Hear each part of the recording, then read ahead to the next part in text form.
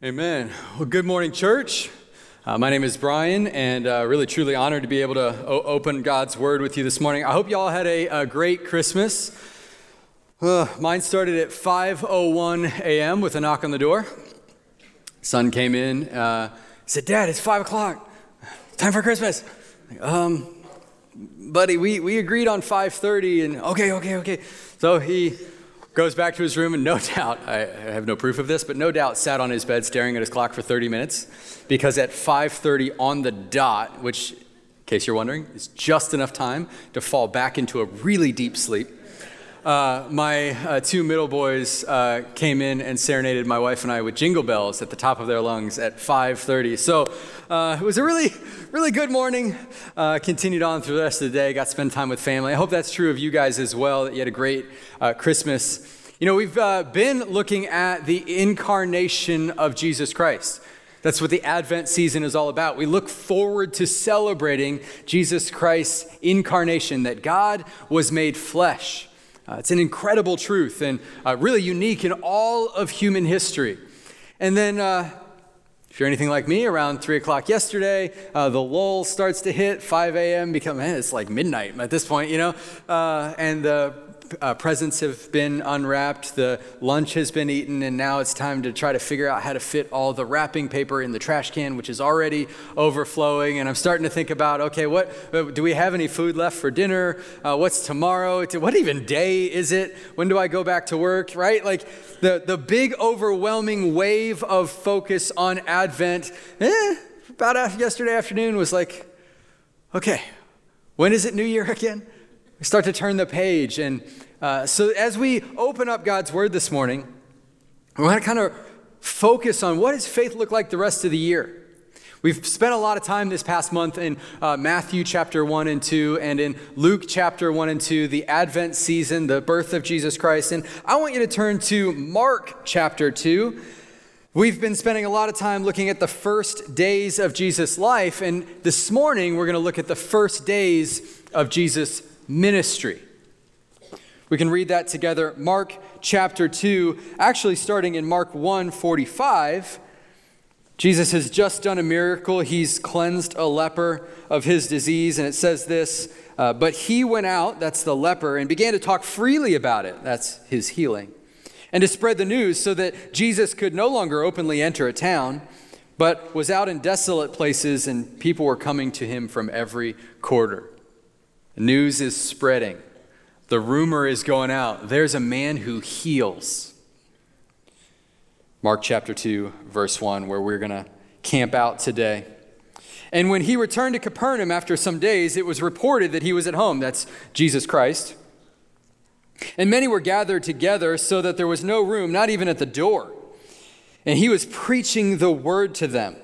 And they came, bringing to him a paralytic carried by 4 men. And when they could not get near him because of the crowd, they removed the roof above him. And when they had made an opening, they let down the bed on which the paralytic lay. And when Jesus saw their faith, he said to them, "Son, your sins are forgiven." Now some of the scribes were sitting there, questioning in their hearts, "Why does this man speak like that? He is blaspheming. Who can forgive sins but God alone?" Then immediately Jesus, perceiving in his spirit that they thus questioned him within themselves, said to them, "Why do you question these things in your hearts? What is easier to say to the paralytic, 'Your sins are forgiven,' or to say, 'Rise, take up your bed and walk'? But that you may know that the Son of Man has authority on earth to forgive sins," he said to the paralytic, "I say to you, rise, pick up your bed, and go home."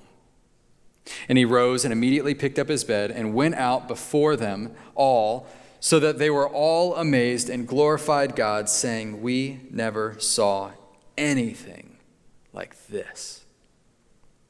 This is a story about faith. A story about a relentless faith, a gritty faith, a faith that doesn't give up. We're going to focus on the faith of these 5 men, and we're going to see what Jesus does. Let's pray. Lord, as we open your word and we see who you are, we see how you've acted, we see the faith that is commendable. Lord, help us to wrestle with this in our own lives. Help us to see you clearly in these pages and to respond to who you are, Jesus Christ. We pray this in Jesus' name. Amen. All right, I want to just kind of dive in and walk it through. And if you look at verse 1, when he returned to Capernaum after some days, it was reported that he was at home. It was reported. The rumors going out. People want to hear what Jesus has to say. And many were gathered together so that there was no more room, even at the door.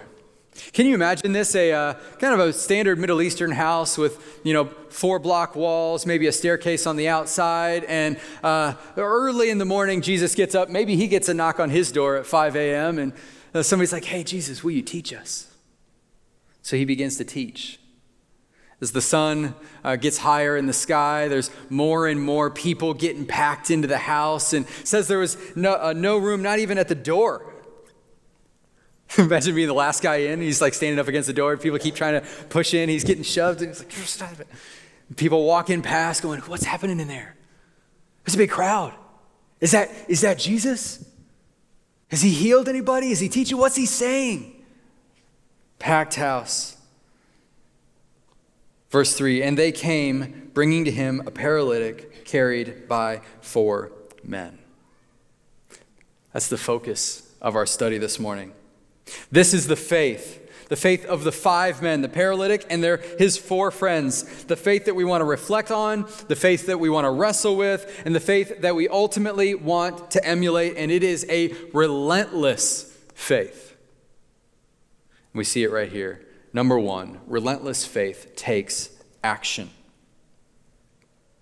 See, we don't get to know much about these guys. Mark leaves them unnamed. I'm sure they had names. We just don't get to know what they are. But we do know one thing, that they took action. And Jesus is eventually going to commend them for their faith. I just want to make a few observations from the narrative. And the first is this. They saw someone in need. We don't know if they were longtime friends, if they just met, but they observed that there was a man in their midst, a paralytic, who had a need. They didn't look the other way. They weren't self-involved. They didn't ignore it. They saw a person in need. The second thing I want you to notice is that they disrupted their plans. See, this wasn't like a pre-scheduled doctor visit, right? Jesus didn't send out tour dates. They heard a rumor, Jesus is in this house. Okay, today's the day. I don't know, doesn't matter what else I had planned. This is the day, we got to go. Disrupted their plans, whatever they had going on, to spring into action because, in the third observation, they knew they just had to get this man to Jesus. See, it wasn't enough for them to know that Jesus could heal the paralytic. They knew that they had to get the man to Jesus. And the fourth thing I want you to see here, they put in the work. They picked this man up and they carried him. Now, it doesn't say how far, but best guess, this wasn't next door. And I don't know if you've ever tried to carry a guy. That's hard work. Through the streets. And they were commended for their faith. This is work glove kind of faith. I think sometimes we can get a little confused about what faith is and what faith isn't. And when you see the faith of these 4 men, you see this is work glove kind of faith. It's faith that springs into action. Faith that believes that Jesus can heal, but understands that we take an active role in that work. Faith that does all it can do, but trusts that the most important work is done by God. It's work glove faith. Faith that isn't lazy. On the contrary, I think sometimes, I know I fall into this, and maybe you're in that boat sometimes, we fall into this idea of white glove faith. See, work glove faith is that kind where you put on the gloves and you go, okay, I have a role in this. My faith is active. It ought to be lived out. I ought to serve others with my faith, take them to Jesus Christ. Whereas white glove faith is that idea of this faith exists to serve me. that I believe all the right things. I've come to Jesus Christ, and so now it's my turn to receive. That's not the faith that Jesus Christ has commended. It's not the example of the men here. The example of the men here is faith in action, a faith that serves.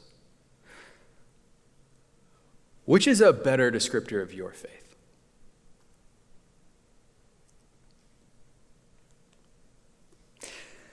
Can I tell you my absolute favorite part of this so far? This all hinges on a perhaps. There was no contract that Jesus had written up with these four guys. They said, hey, if you get the paralytic to me, what's going to happen is he's going to get healed. All these guys know is that Jesus Christ is someone who heals. Jesus Christ is a healer. They put in all this work on a maybe. That's faith. And here's why. Even when I don't know the outcome, I know the one who controls the outcome. And that's enough to act. Acting in faith isn't contingent upon a promised outcome. If I knew what was going to happen before I stepped out in faith, it wouldn't be faith, it would be certainty. But for these guys, it's faith. If we can just get this guy in front of Jesus, good things are going to happen. Because Jesus is one who heals. I want to go back to those four observations. I want you to evaluate your faith. Where have you maybe avoided the need? As you're going about your day, you come across somebody who has a need, who needs the healing that Jesus Christ brings.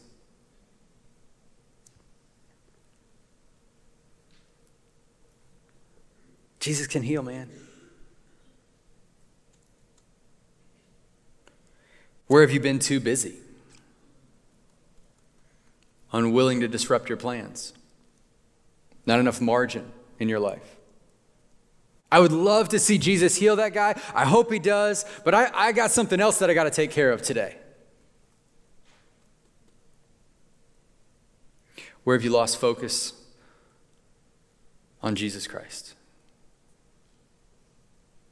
Where have you been lazy in your faith?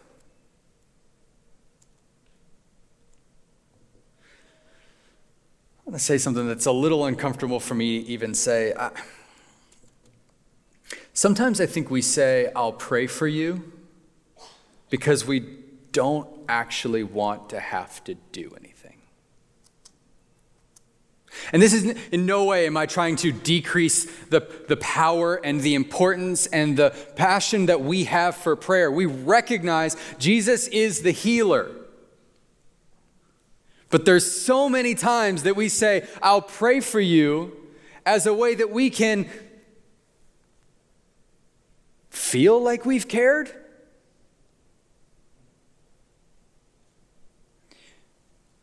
Pray passionately for the people in your life that have a need, but ask yourself if God is asking you to be a part of the solution. That's the faith that is commended. Now they step out in faith, but it's not all going to go real smoothly. Does that sound familiar? I step out in faith and then I hit a snag. It's not what I expected. Verse 4, and when they could not get near him because of the crowd, they removed the roof above him, and when they had made an opening, they let down the bed on which the paralytic lay. Now, listen, if you're asking a friend to recount his day, and he's like, hey man, we carried this guy to Jesus, we got to the house, and it was really crowded, and so we opened up a hole in the roof, that's exactly where you would be like, wait, what? Hold on. I want to hear more about that. Well, yeah, we opened up a hole in the roof and then we lowered the guy down. You're thinking, This is where the relentless part comes in. Number 2, relentless faith overcomes obstacles. See, this standard kind of normal Middle Eastern house, right, would have had those 4-block walls, may have had a stairway around the outside, and the roof, the way that the roofs were back then, it was these like big wooden beams that would have gone over the opening, and then they would have put like big tiles down over those so they crossed the beams and things like that, and then you patch that all over with mud, and then you put grass and other types of things in there. Maybe there's a little slant to keep the water out. And so these guys, they get to the house and they realize, man, it's crowded. There's no way I can get this paralytic guy through the winding, to get him to Jesus. So the only solution here is that we got to go up top. So they get to the top, they carry him up, and I'm trying to imagine, man, it's hard enough to carry a guy down the street. You're not going to carry him up the stairs, okay? So you get there and they start digging. They put on that work glove faith and they start digging into the mud and they're moving the grass and the leaves and all that other stuff. And they get the tile. And okay, we're going to very carefully set this over here because it's not my house. And then they lower the guy down to Jesus Christ. Can you imagine the teamwork involved in that? Like, you don't want one guy going too fast because when that happens, people roll and that's not good. Imagine the sweat, blisters on their hands. These guys did anything they could do to get their friend to Jesus Christ. Nothing was going to stop them. They tore through barriers to get him to Jesus. They tore through a physical barrier in the roof. They tore through social barriers. It was someone else's roof. They tore through cultural barriers. They interrupted a rabbi while he was teaching. They got rid of everything they could. That was their hard work. And yet Jesus did the miracle. That part was beyond their control. The physical and the spiritual is well beyond their control, and it's well beyond ours, but they did whatever it took to get that guy to Jesus. Now, can you imagine how sad it would have been if they got to the house, saw that it was crowded?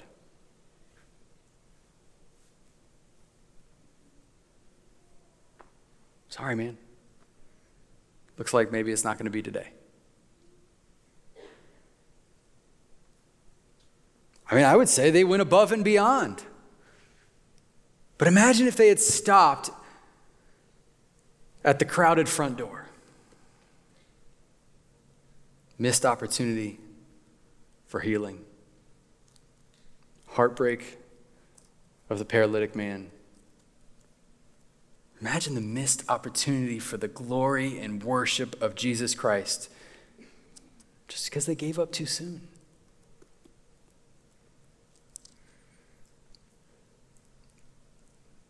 We give up too soon.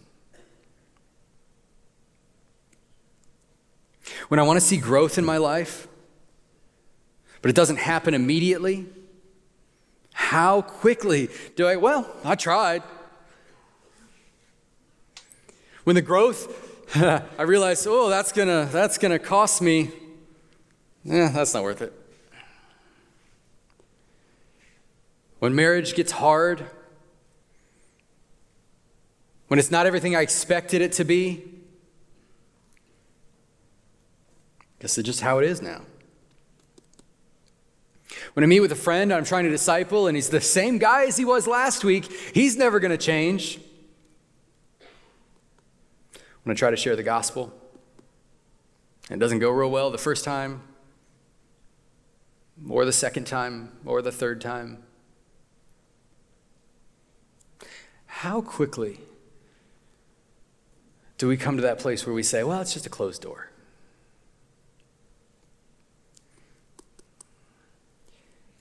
And I know this is not some equation where, it's closed, it's not.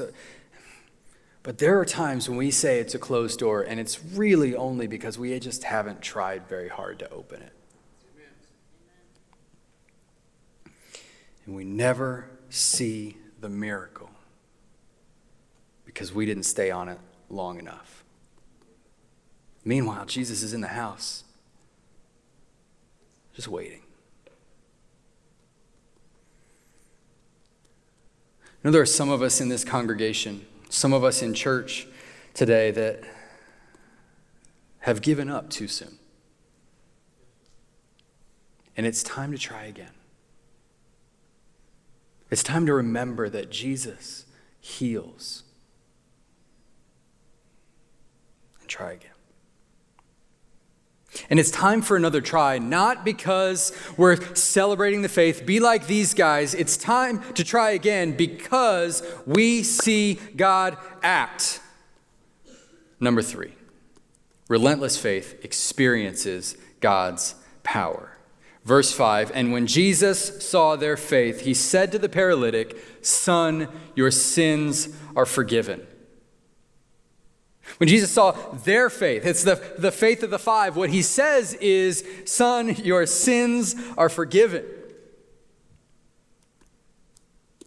That is the man's greatest need and completely unexpected. That's not why the 4 guys brought the paralytic to Jesus Christ. Can you imagine? They just lowered the guy down. Jesus says, "Son, your sins are forgiven," which is objectively incredible. Does that mean I got to pull him up? Is that? Thanks, Jesus, but see, they came to him with a want. And we would all say that is a really good want. But Jesus met his greatest need. Sometimes there's a gap.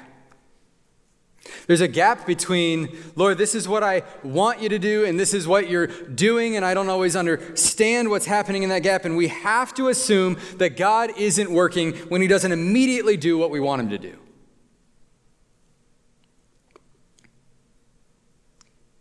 They were focused on his circumstances. But Jesus, in this whole passage, is focused on the heart. Son, your sins are forgiven. Lord, sell my house, give me a spouse, heal my disease, give me a job. All of those are worthy prayers. None of us would argue those are not important. But Jesus makes it clear that that's not the most important. He cares about your heart. And he cares about your faith in the middle of that gap. I know some of you have been praying and begging God to move for a long time. And you're living in that gap. And the reality is some of us will live in that gap for the entirety of our lives until he calls us home and we see him face to face. God cares about your heart in the middle of all of that. So if you've been praying that the Lord would do something for a really, really long time, stay on it, be persistent. But just for a second, take your eyes off the circumstances and ask, Lord, what are you doing in my soul as I wait?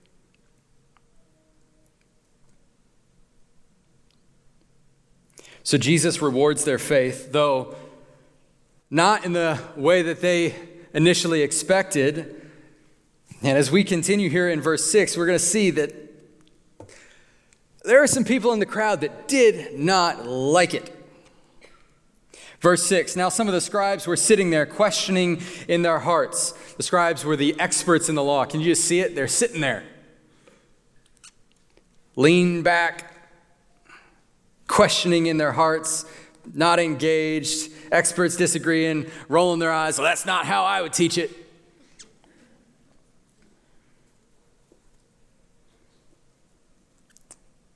Some of the scribes were sitting there questioning in their hearts. Verse 7, why does this man speak like that? He is blaspheming. Who can forgive sins but God alone? Now, true statement or false statement? That's a true statement.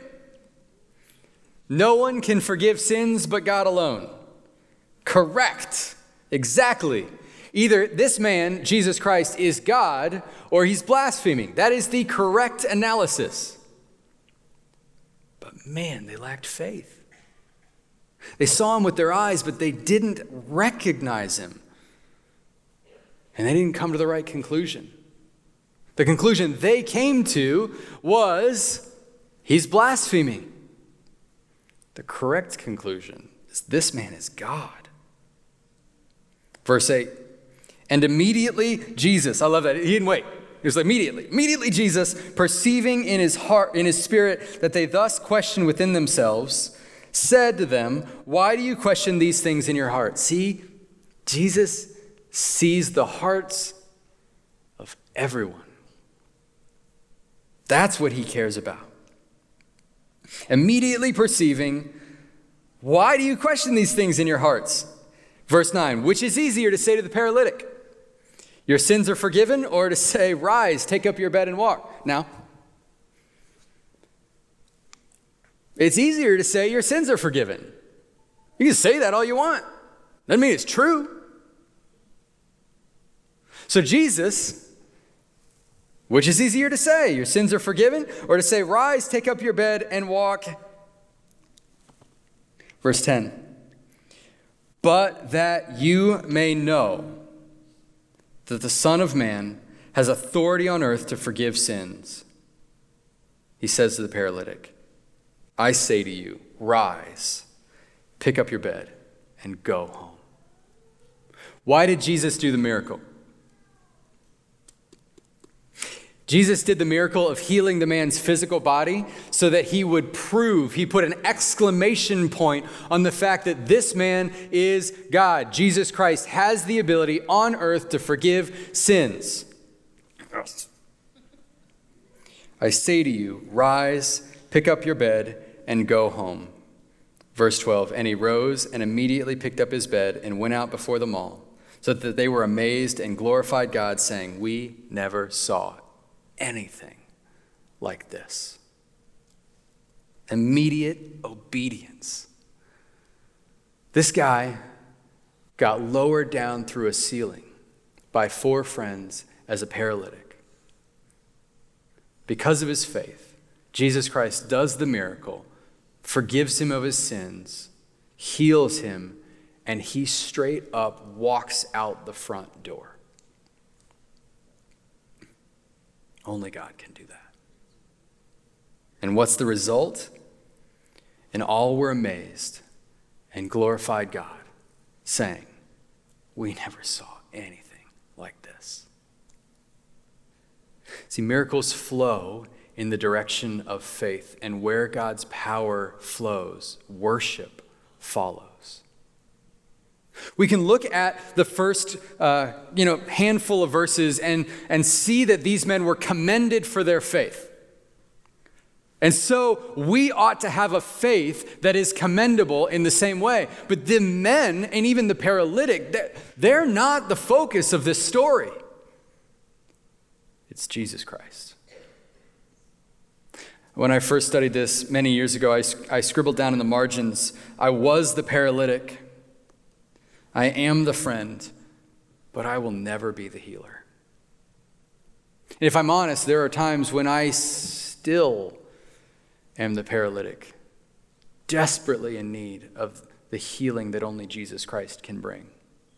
And there are times when I am so gratefully helped by the love and service of faithful friends.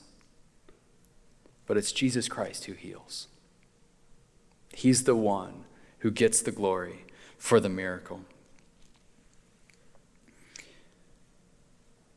As we look at this, I think that there are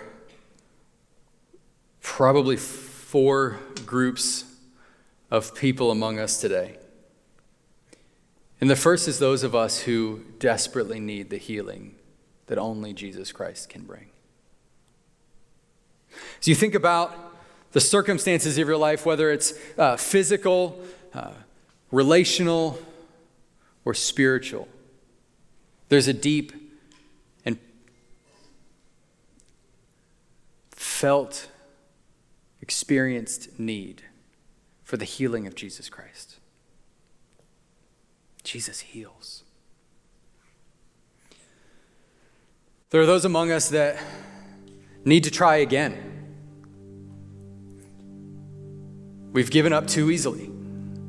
We've given up too quickly. We've wandered away from Jesus Christ.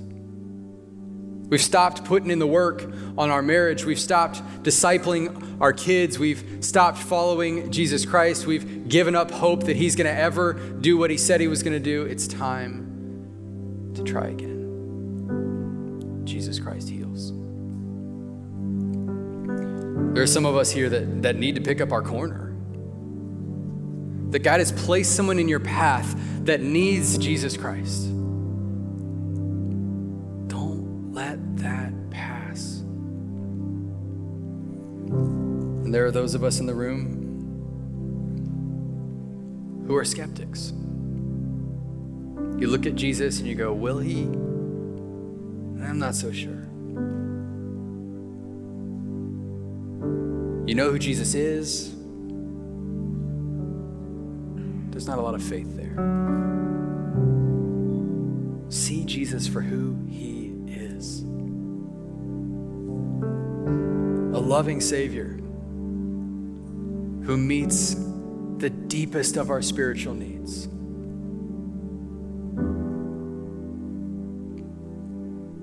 As you look at the week ahead, the year ahead, as the page flips to 2022 in the calendar, let this be a year that we dig through the roof.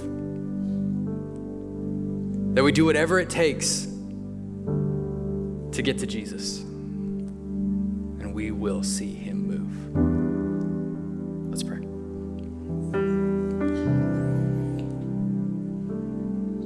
God, we glorify you.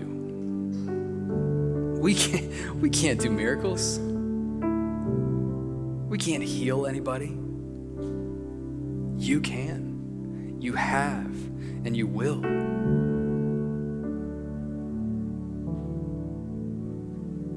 God, I pray that we would wrestle with our response to this passage. Rightly convict us by the power of your Spirit.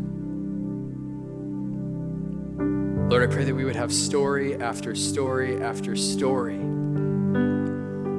of faith that gets to work, of miracles performed by only the one who can perform miracles. And Lord, that there would be stories in our midst that say, we have never seen anything like this. That you would get the glory. The name above every name. The name of Jesus Christ.